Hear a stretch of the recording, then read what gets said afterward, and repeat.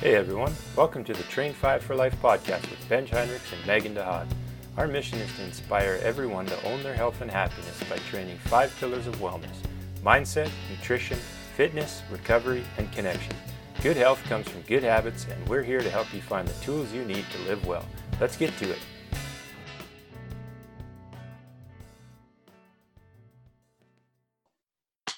Hello, and welcome to another week of the Train 5 for Life podcast. How are you doing, Benj? Great. You? Good. It's beautiful Right and sunny on. outside. It's a great day. Nice. So we left off last time by talking about our 3 kind of biggest bang for your buck health tips for people. And so I figured this time around we would expand on those a bit and take a deeper dive into what our top 3 were to help people move the dial, or what the lead domino would be for them. So remind us, what were your top 3? Yeah, I think I already did it. So the first thing I want to say is that after listening to our first podcast, I noticed some things I didn't really like about how I was talking. And so I'm learning how to get better at this stuff too, which is exciting. But it was frustrating listening and hearing how many times I said and I think. So hopefully that doesn't annoy the listeners too much if I do it this time. But I'm definitely going to work on that. And I thought it was funny that the very first thing I said was that when you just asked the question. So I have a sticky note. Nice. No and us. That's right. So we'll see how it goes. And you can, virtually punch me every time I say one of those things. So Deal. So what I wanted to talk about was, I know we had 3 things that we said were sort of our biggest bang for our buck. And so I think we can go through those, but I also think, hopefully we get some feedback from people listening, that if we want to go into some of those in more detail and maybe have an entire podcast episode about any one of those.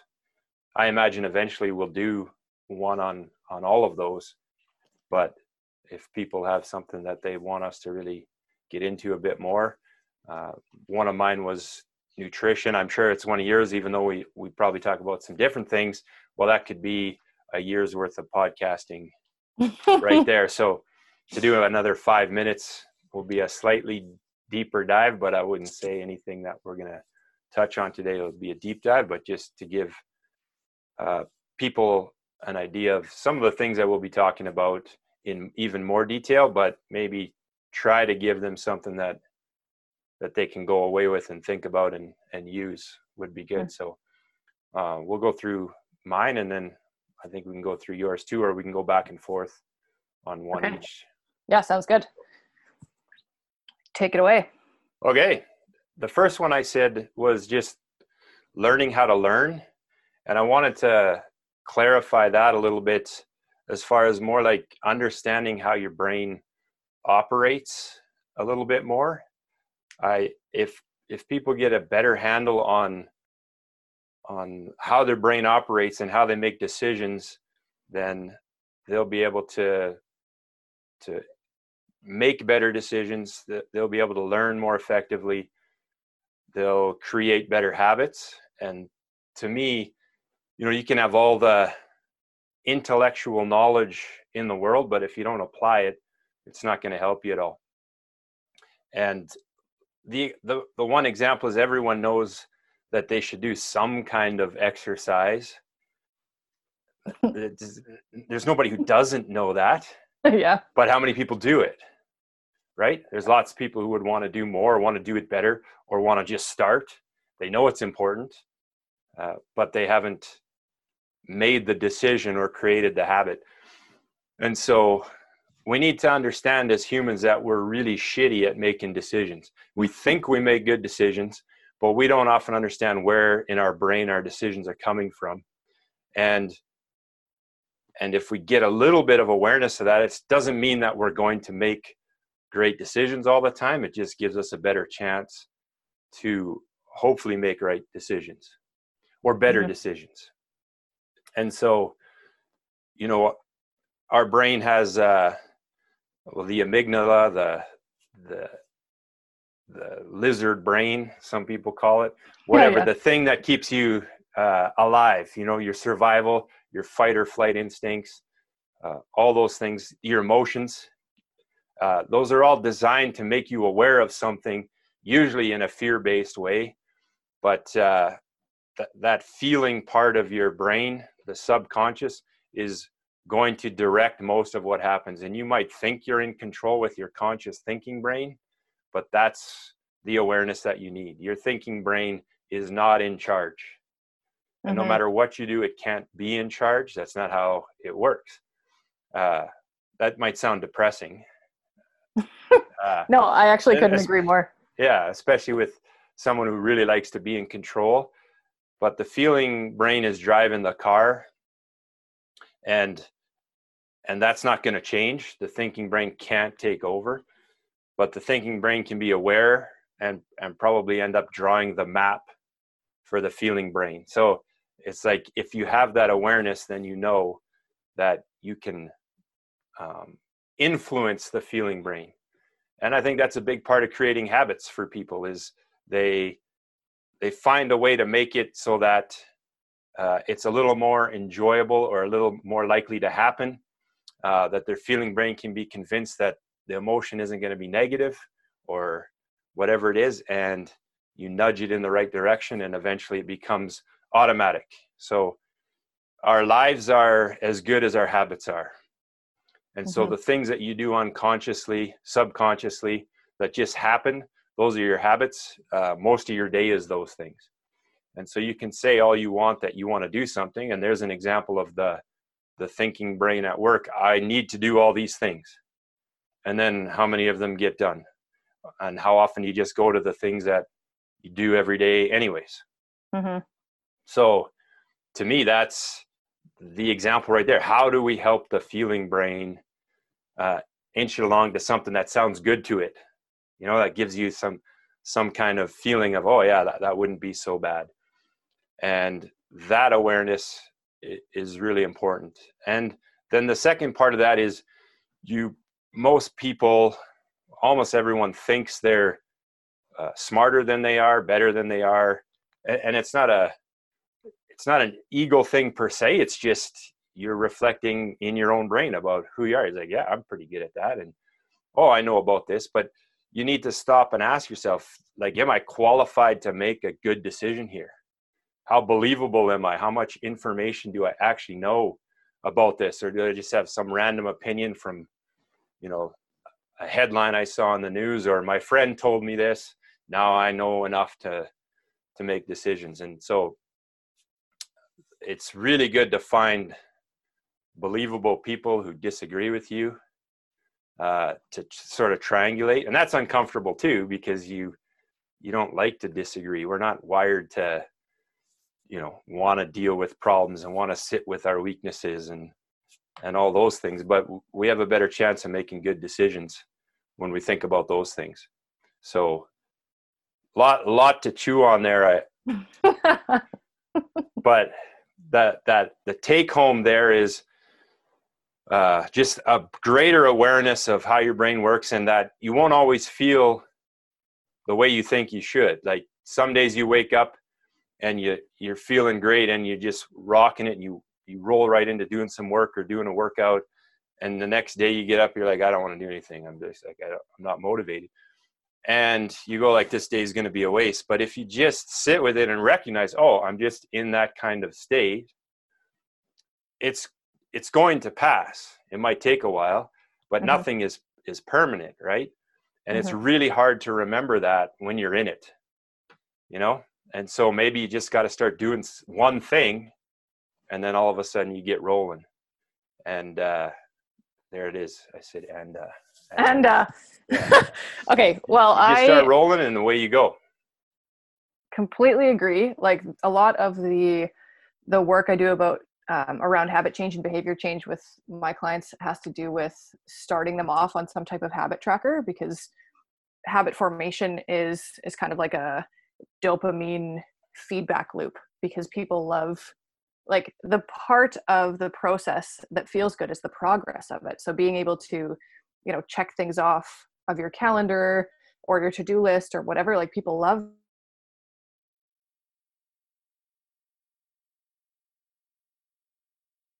positive, for example, because like you said, motivation is fleeting. No one wakes up every day and thinks like, oh, I can't wait to work out, or like, especially if they hate going to the gym, like it's motivation is not something you can rely on day in and day out. So including some form of self-discipline at first will lend itself eventually to what feels like more motivation, but it's actually just, you're just turning into, well, this is just the kind of person I am. These are the kinds of things that I do over time. So I totally agree. Like learning how you learn is probably step one in everything. Yeah. Good one. And the patience that it requires too. Like how long do you think it takes for a habit to be set in? Like how many months of doing something consistently? Yeah, I mean, I think the literature used to say 21 days, but in the last few years, I think that it's closer to probably to like a 90-day time span, if we're being realistic with ourselves. Like in order for it to be a part, like it becomes a part of your identity, like I was saying, after a certain amount of time. And I'm sure 3 weeks isn't long enough for that, but yeah. So not to depress anyone, but I was just reading yesterday, I think Ray Dalio, who wrote Principles, he talks about 12 months to 18 months. Oh, really? To make it that thing that becomes automatic, where you're actually just subconsciously, you don't make a decision anymore. Yeah. You don't get up and go, oh, how can I talk myself out of working out today? Or do I really have to get up at this time? Like it's just a choice that doesn't need to be made anymore. Mm-hmm. And then that frees your brain to do other things. So yeah. It's for sure, to get a good pattern going, it's going to take a few months, and maybe then then a year. Make it part of who you are as sort of a permanent characteristic. It might be a lot longer. Yeah. Agreed. So do you want to do all three of yours, or should I do one of mine next? Yeah, I think you can. I can take a break. Okay, so one of mine, I changed mine after hearing what yours were, because we didn't discuss this before, but mine were probably very similar to the three of yours. So one of mine that was top of mind was getting out into nature, because I just read the book Forest Bathing, and I don't know, just I'm in the middle of Toronto, so it's tougher to find nature sometimes, but it's very calming. It's another one of those things that gets us into a parasympathetic state. And I think that the more often we can move from sympathetic to parasympathetic, the better our health will be. So I think that this actually is one of my top three, if I'm thinking about it more, because the more often we can get into that rest and digest place of being and finding some stillness and finding some calm, the better we'll be able to think, the better our relationships will be, the better our digestion is, like everything kind of will become easier if we're not in like a chronically stressed state like so many of us are a lot of the time. And so just for clarity, the parasympathetic is the rest and digest system, and the sympathetic is your stress response, your action, get to it kind of. Yeah. Correct. Your fight or flight is your sympathetic. And so that's, a lot of us are in, this is something I like to focus on when it comes to digestion, because a lot of people are eating at their desk or in their car or whatever. And so it's when we're eating in that state, we're in a sympathetic state. So we're in that fight or flight. So our blood is in our limbs and not in our digestive tract, not where it's supposed to be in order to help us out there. And so in order to get the most that we possibly can out of the food that we're eating and be able to think clearly, be able to sleep properly, all of these other things, we need to learn ways that work for us, because there's no one size fits all when it comes to rest and relaxation and recovery. So figuring out what works for you in terms of, for me, that's getting out in nature. For other people, it might be something different, but like 30 seconds of breath work before a meal can go a long way, or going for a walk in the trees goes farther than you think. So that's for sure one of mine. Nice. And I find that too related to the habits and the mood that you're in a given moment. When you wake up, for example, you're not feeling great. Maybe like I know if I just grab the dogs and take a 15-minute walk, and we have a nice park with trees and stuff right outside our back door, then our only door. I live in a condo. I don't have a back door. Then that can be the thing, that just a few deep breaths, listen to the birds, and all of a sudden life's not too bad. Mm-hmm. And it also helps with resetting your circadian rhythm. Sorry, I'm tripping over my words. But just being able to get outside right after you wake up and get some sunshine, it'll basically set you up for success for the whole rest of your day and your sleep. So that affects your hunger hormones and everything else. It's a cascade effect. So getting out in nature is definitely one of my top 3 biggest bang for your buck health tips. Nice. What's your number 2? Number 2, I know I talked about nutrition, and obviously big buzzword. Mm-hmm. I touched on it briefly last time, and I think that there's just so much to talk about there. To keep it brief is a bit challenging. The biggest thing for me, I'm not a doctor. I'm not pretending to give anyone advice per se. I just know what I've seen works for me and for people that I've worked with. But I do think that the biggest thing is people find something that works for them, and then try to make good decisions to find something that works for them, which is related to the first point I was talking about. And that can be tricky too, because you always want to find information that supports what you believe and not the other way around. And so just keeping a really open mind around that, finding things that work for you. And what I mean by that is, do I feel good? Am I satisfied and full? Do I get good, healthy nutrients that my body needs to function, that my brain needs to function? Then you got something to work with. And so there are some base points that I believe help everybody feel better. And there are some things that people eat that aren't good for anybody. But there's also people who can just about eat whatever they want and seem to maintain a healthy body weight and have fairly good health markers. The thing I always say about that is people want to believe they're that outlier. And I know I talked a bit about that last episode. And I would go on the premise that you're not the outlier, because that's like 1 in 10,000 people, or whatever the number is. Even if it's 1 in 100, it's the odds aren't good. And so start from a base point of, hey, I know some things that are really healthy for me to eat, and I know some things, or I'm going to find out some things that aren't, and I'm just going to choose from the ones that are. And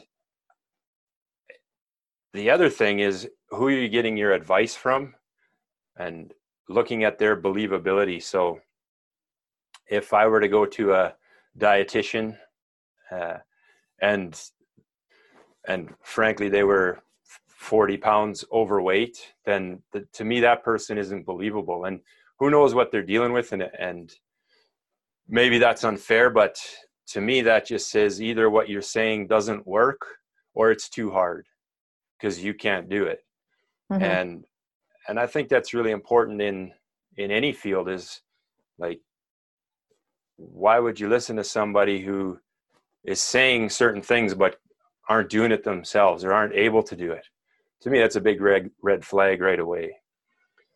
And so that the same goes for nutrition. And I know that there's endless amounts of diets and people that are on them that are healthy, lean, whatever it is.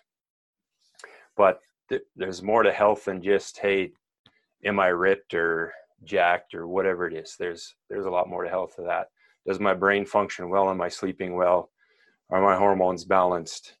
The list can go on and on. Mm-hmm. But for me is, finding my nutrition is based on, I think of food as fuel. That doesn't mean that I eat things that don't taste good. I love to eat and I love food that tastes great. But I know that anything I put in my body is going to have an impact right away. And so I want to choose things that have a positive impact, that make me feel good, and that don't make me feel like shit. So I want to find those things. I want to find things that taste great, and I want to know that I'm satisfied and full. And for me, that means, like, I eat 2 meals a day, basically.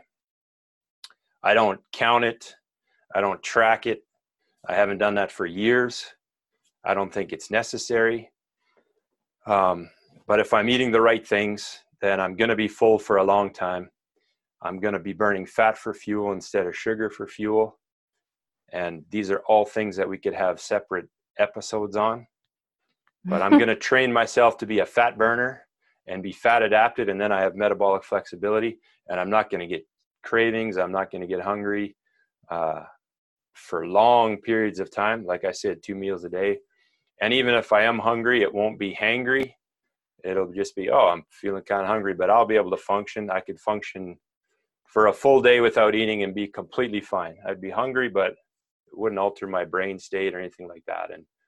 And that's just from being fat adapted and training my body to use fat for fuel, which I have an abundance of, and everyone does. So even a lean person has 30 days of fat just sitting on their body ready to roll. So if you can learn to use that stuff, train your body to use that stuff, then you're just going to be in way better shape than the sugar, like throwing kindling on a fire all the time to try and keep it going, instead of burning the logs that are there that actually give you the heat you need, if that analogy makes sense.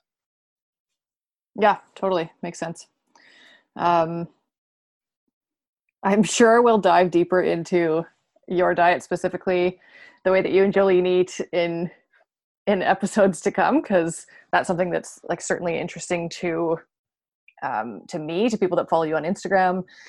So we will save maybe the nitty gritty and the details of exactly what you guys eat and all that jazz for another one, perhaps, because there's a million questions that I have there. For sure. But I think if people want to, there's tons of resources out there again. And I would say mainstream media, the mainstream resources are pretty flawed and pretty heavily influenced by money, unfortunately, by the food industry, the drug industry, and so on.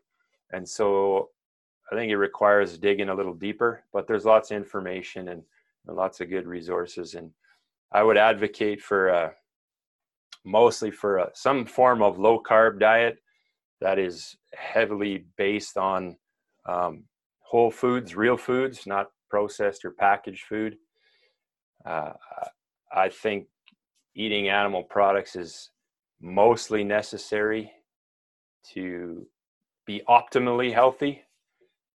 But I also know a handful, no, that's a lie. I know a couple of vegetarians who seem to be ripping it up and loving life and having energy and feeling great and having healthy biomarkers and all that stuff. So that's great.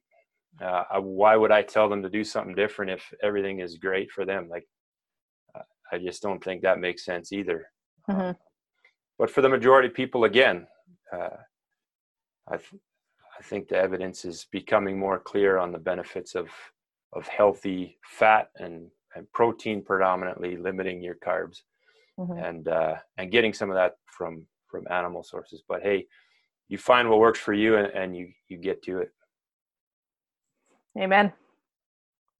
Okay, so my number 2 thing on my list was related to gratitude and just finding some sort of gratitude practice, mainly because it's one of the biggest factors in developing greater resilience. And so resilience, especially during this time, we're recording this during physical and social distancing during COVID-19, but this is a time when we need more resilience because stress is high, and resilience is not one of those things that you're born with. It is a learned habit and skill by virtue of what we do on a day-to-day basis. And so gratitude is one of the quickest ways to build resilience.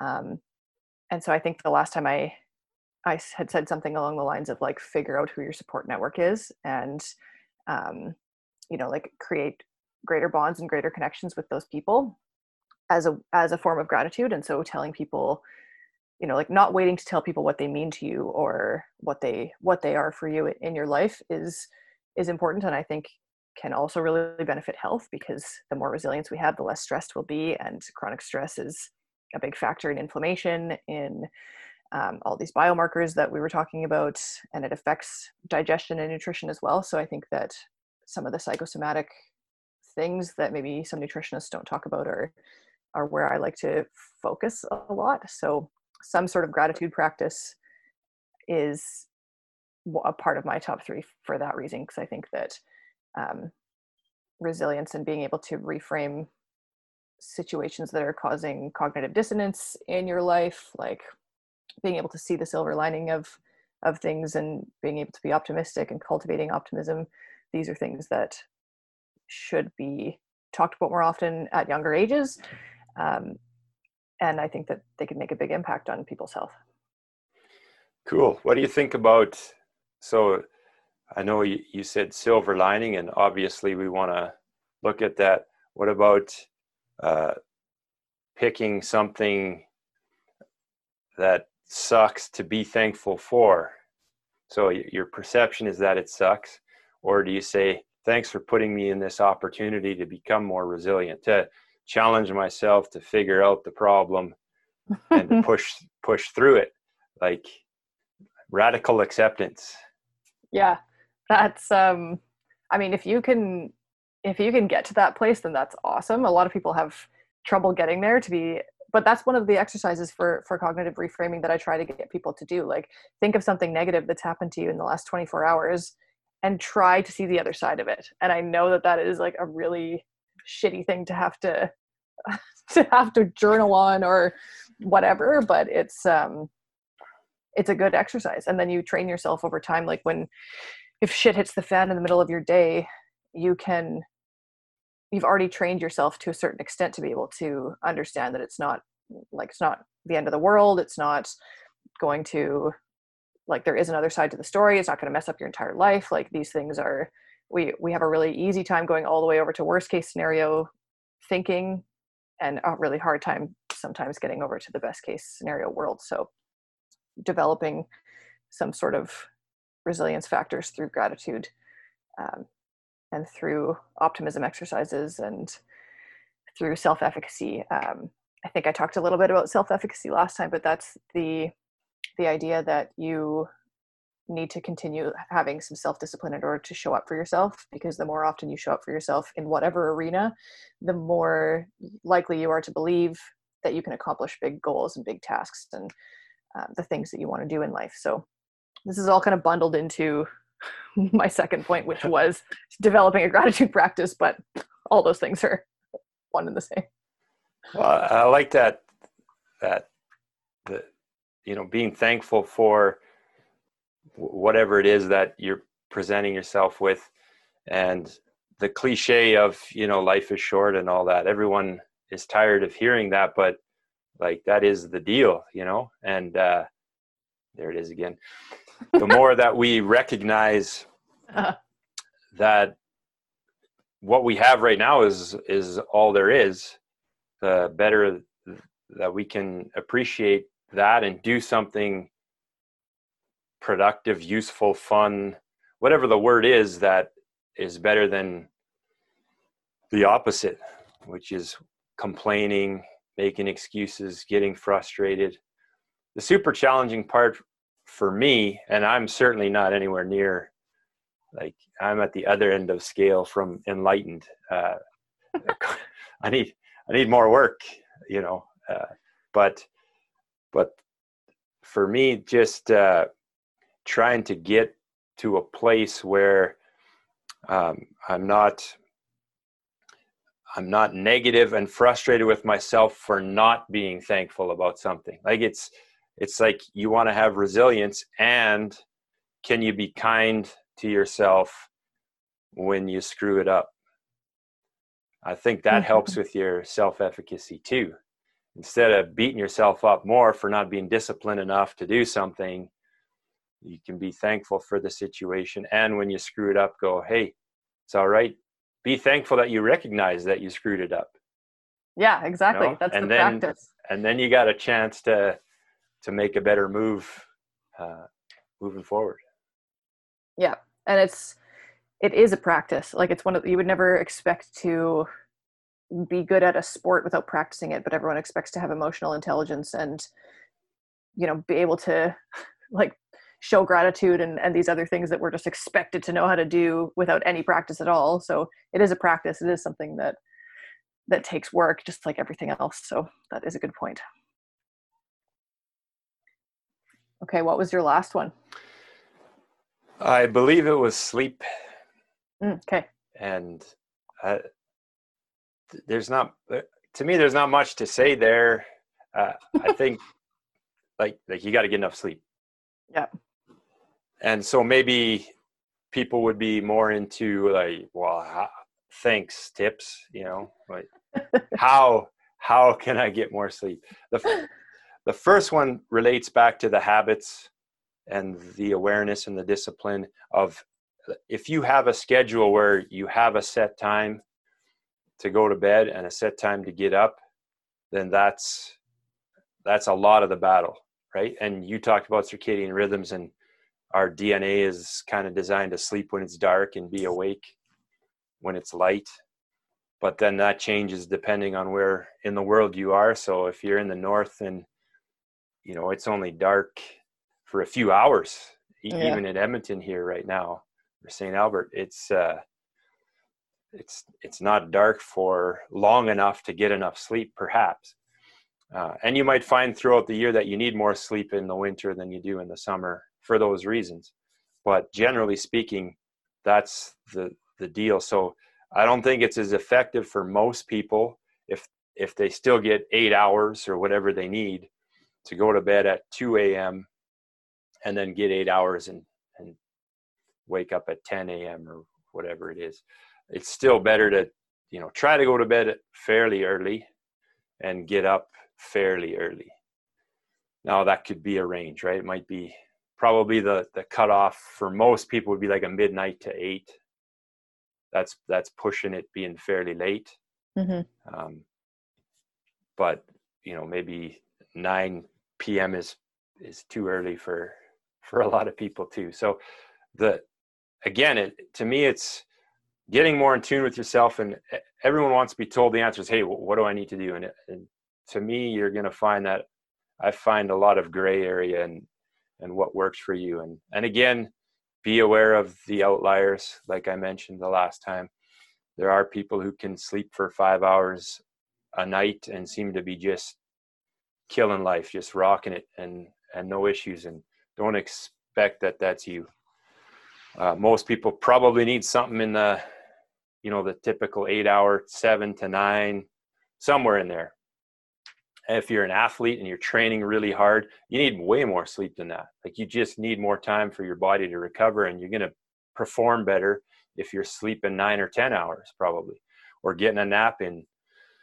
And so all those things factor into it, but having a schedule where you're consistent, and when you go to bed and when you get up. How do you know if you've had enough sleep? I think maybe just sleep without an alarm when you can. When you wake up, get up and see how you're impacted throughout the day. And it should be fairly natural. Like, if you're always having to wake up to an alarm and you're out cold when the alarm goes off all the time, there's a good chance you're probably not sleeping enough. Mm-hmm. And then all the things that, like, I'm sure we can talk about in an episode sometime about, not the blue light that you have at night when you're looking at screens and stuff. how that impacts your health. What you eat impacts your ability to sleep. For some people, caffeine, all those kinds of factors. So yeah, but at the end of the day, sleep, you just can't do anything well without sleep. And going back to my first point about making decisions, the more decisions you have to make and the more tired you are, the worse you're going to end up making decisions.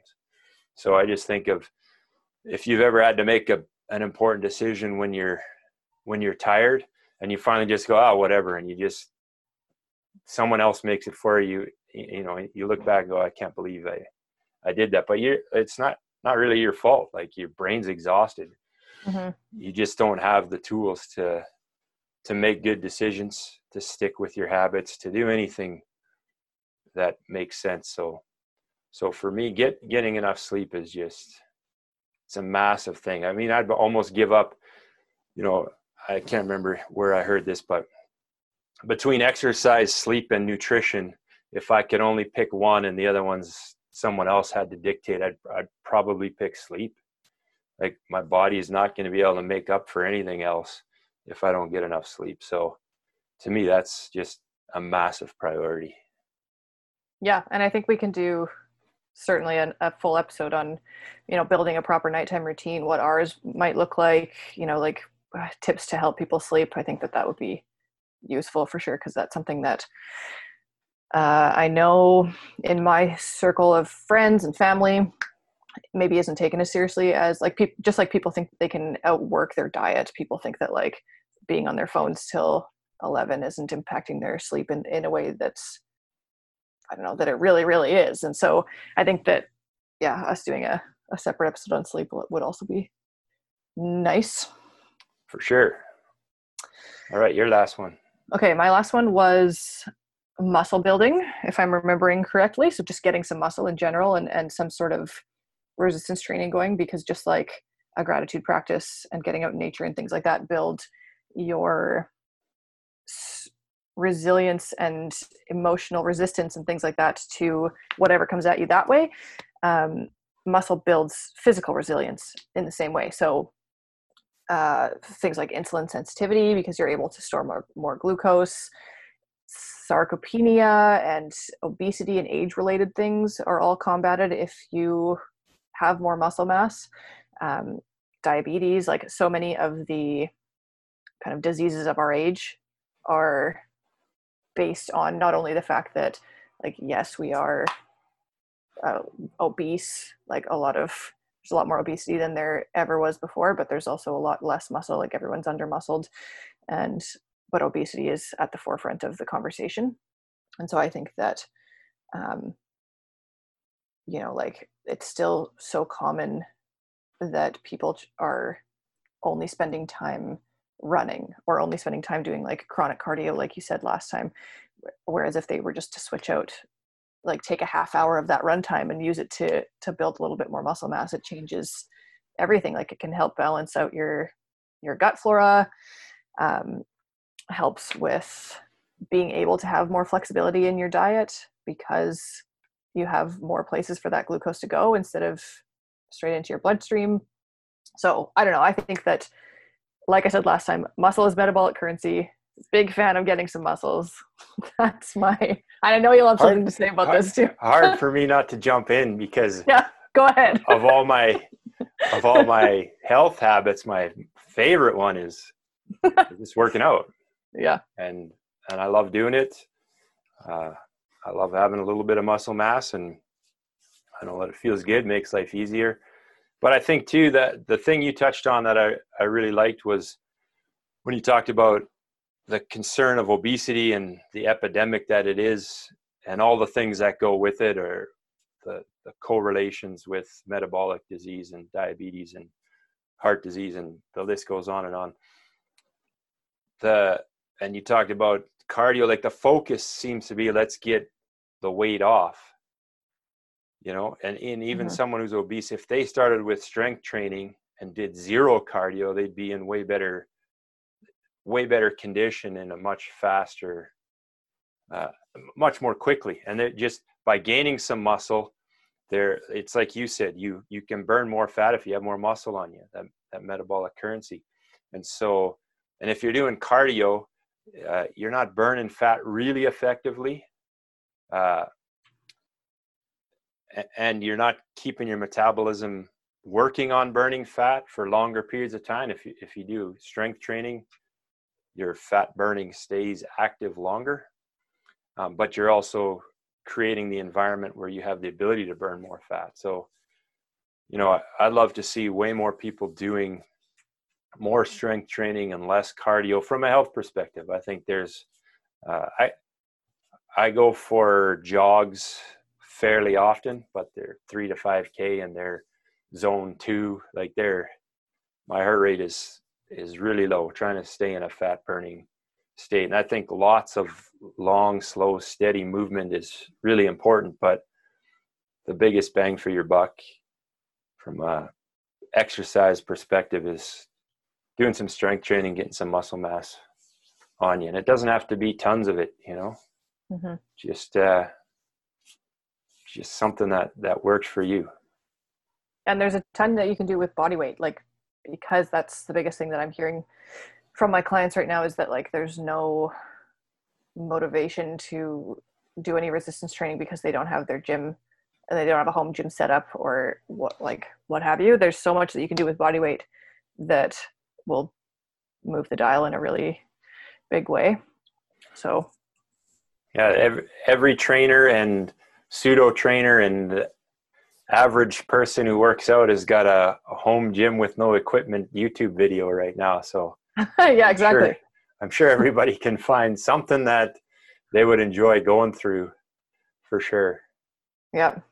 And that's a big piece of the puzzle. Like, I know people that do the whole cardio thing because they think that it'll help them lose weight when they don't actually really enjoy it. And once they switch over to lifting some weights, they get quicker results, but they actually like doing it. And the thing that you like doing is the thing that you're going to stick with. So, find what you like to do, and that will be the first domino that gets you going on these other things. So, yeah, that's my last one. Get yourself some muscle. Sounds good to me. So that's probably enough for people to chew on for this week. Yeah, that was great. I think it was a good summary of a few points, and I mean, so many more. And again, when we talked about what Train 5 for Life is, what we're trying to build and what we're trying to get going, is looking at those 5 pillars. And so these things fit into those, but there's so many more topics that I think can be beneficial for people.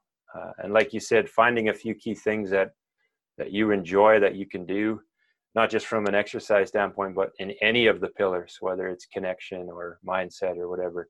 It's not like you have to be perfect at all of them. You just need to recognize that there's a few things in each of them that can impact your wellness, make you feel a whole hell of a lot better, hopefully make you happier and more joyful. And that's kind of our goal when we talk about this stuff. Nicely put. Great place to end. All right. See you next week. See you next week. Sounds great. Okay. Bye. All right. Bye.